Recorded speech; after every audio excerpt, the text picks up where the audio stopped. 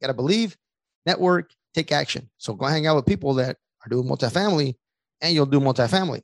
I think it's a great way to scale. In my example, I'm at 63 units and then we buy 72 units and we buy 208 units, like doubled again, like right off the bat. This is the naked truth about real estate investing. Your host, Javier, has already been through all the brain damage of this business, so you don't have to go through it. That way, you're not exposed to all of the risk of losing your shirt or getting caught with your pants down. So let's dive into another no BS episode right now.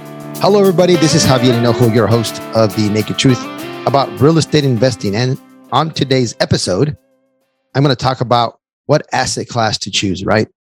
Either single family, multifamily, warehouse, self-storage, land. There's a lot of different asset classes out there.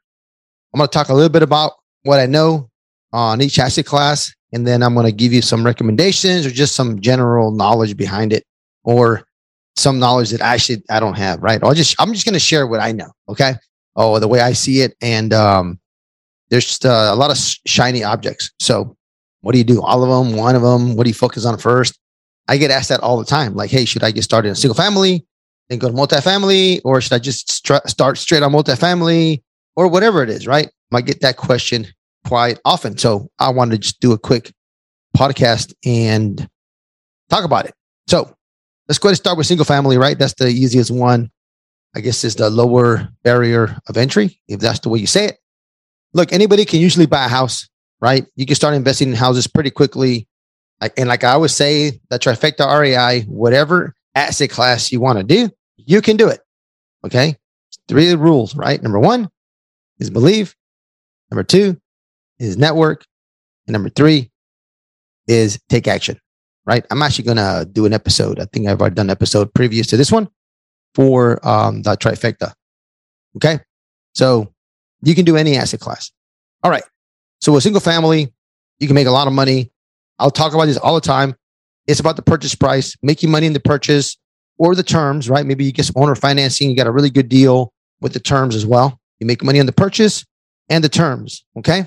So basically, what are the terms? Like, how do you get your financing? How are you going to pay the seller? Okay. You can make a lot of money with single family, especially in the last 2 years, especially the last year. Stuff has really appreciated, but nobody knows where the market's going to go. So still got to buy at a good price. It's kind of a get rich really slow, because to scale on single family is a little bit challenging. You can't scale, but it is challenging. Some people do 1, 2, 3, 4, 5 deals a year, and that's fine. They got a full-time job, no problem, right? Some people do 50 a year. Some people do 100 a year. Now that's a business, right? So where are you at, right? Where are you? You got a full-time job. You have a few hours a week. You know what? Go ahead and start one at a time. Buy one rental, buy another one, do a flip. Maybe you hold it for a few years, some of those houses, and you flip them and you make a lot of money, right? You're going to be able to make money, especially the younger you are, right? The longer you can hold them. The older you are, try to get a better price. That's all I got to say. Okay. So single family is usually, the easiest thing you can get into. A lot of people selling single family, a lot of brokers out there, a lot of wholesalers out there. It's pretty easy. Multifamily, well, depends where you want to get into, right? You want to go ahead and buy a 100 unit off the bat, a 300 unit off the bat.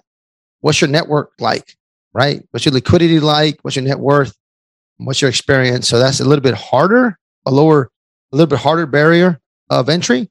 But again, right? Got to believe, network, take action. So go hang out with people that are doing multifamily and you'll do multifamily.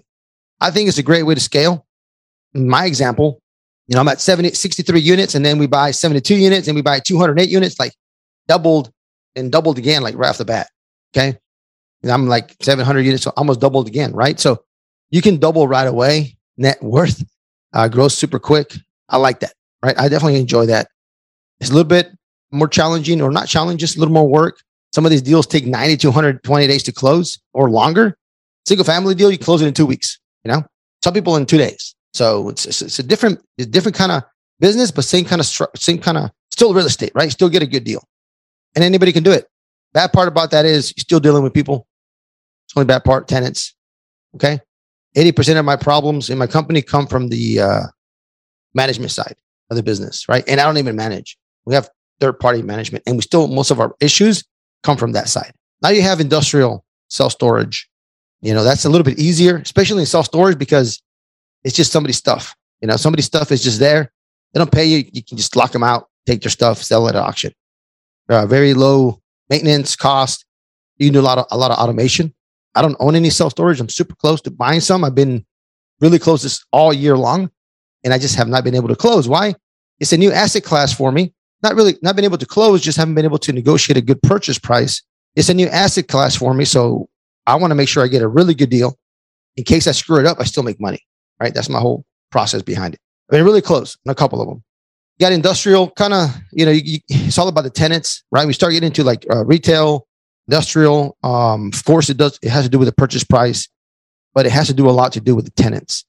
What kind of tenants you got in there? On a single family or multifamily, you get W-2, you got good credit, but you don't check the bank account, right? On a retail, yeah, they got to show their financials. How strong is your tenant? Like what's the projections? Are they losing money? Are they making money? And the better quality tenants you have in your retail or industrial, the more your property is worth. It's a different animal. I don't have any of that either, right? But I'm definitely going to buy some. I'm all about buying whatever. If it's a good project, I want to buy it, right? I'm not going to just say I'm only going to buy multifamily. I'm only going to buy a single family. Well, I don't know if I'll buy a single family, but if I'm going to buy mobile home park, right? Self-storage, industrial. Now you say, well, look, wait, Javier, how are you going to manage all these different asset classes? Well, I love easy buttons, right? If you guys don't know me by now, I love easy buttons. If I can find a good project, right, I'll just partner with somebody who has experience on doing retail, and then we do it together, right? They can do most of the work. I can help raise some capital. I bring the deal, and I let them do the work, right? Because that's what they're good at. They've been doing that for years.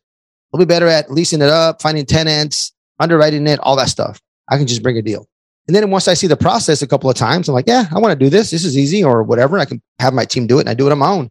Or I just keep partnering with somebody like that, with industrial or retail or office space, whatever it is I decide to buy. Just find a good operator out there you can partner with where it's a win-win for each other. Same thing with single family, you can partner. Multifamily, you can partner. Self-storage, you can partner. Multifamily, you can partner. Mobile home park, you can partner. There's really no excuse, even if you don't know how to do it. Go find somebody who's done it before and partner up, especially if you can bring a deal or bring some money or put money in the project. Ask to be part of the whole process, right? From start to finish. So you can kind of learn the ropes if you want to learn the ropes. Some people just want to go and put money in projects, right? Or just bring projects and forget about the rest. They don't care. They want to do the legwork or just everything on the front. And then somebody else takes everything in the back, all the work. And that's okay. We're all different. So just find what works for you. What kind of asset class is the best? I don't know. I have no idea. No idea, right?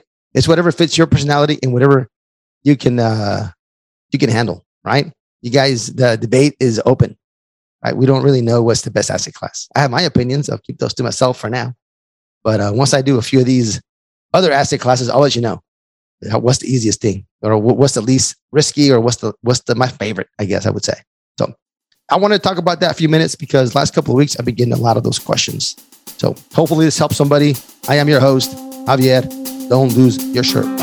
I got a great gift for you guys. It is my underwriting calculator. That's what I use to underwrite multifamily for heavy value add. You're going to get a great discount because it takes a lot of work. And I have a calculator that'll help you underwrite something that's more stable, a prettier property with videos, not just multifamily, but I also have a calculator for you for mobile home parks, help you underwrite a value add or a property that's stable. I also have a calculator for you for self-storage.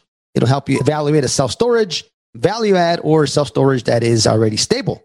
And it has videos. We underwrite 50, 60 properties every single week. So my acquisitions team is pretty good at it. I want to give that to you for free for following me on the podcast, for being a loyal listener. I want to give that back to you. It's taking a lot of time and energy to put these together. So in that link, you'll see in the show notes, we'll give that away for free. It's actually a deal submission form. You can skip all that and go to the bottom and you'll see the calculators. But if you want to submit a deal to us so we can help you underwrite it, maybe we partner, feel free to use it. Make sure you analyze properly so you don't lose your shirt. This has been The Naked Truth. Our mission is to give it to you raw. If you got value from this episode, you're invited to leave an honest written review and share this episode with a friend. Thanks for listening, and we'll see you on the next episode.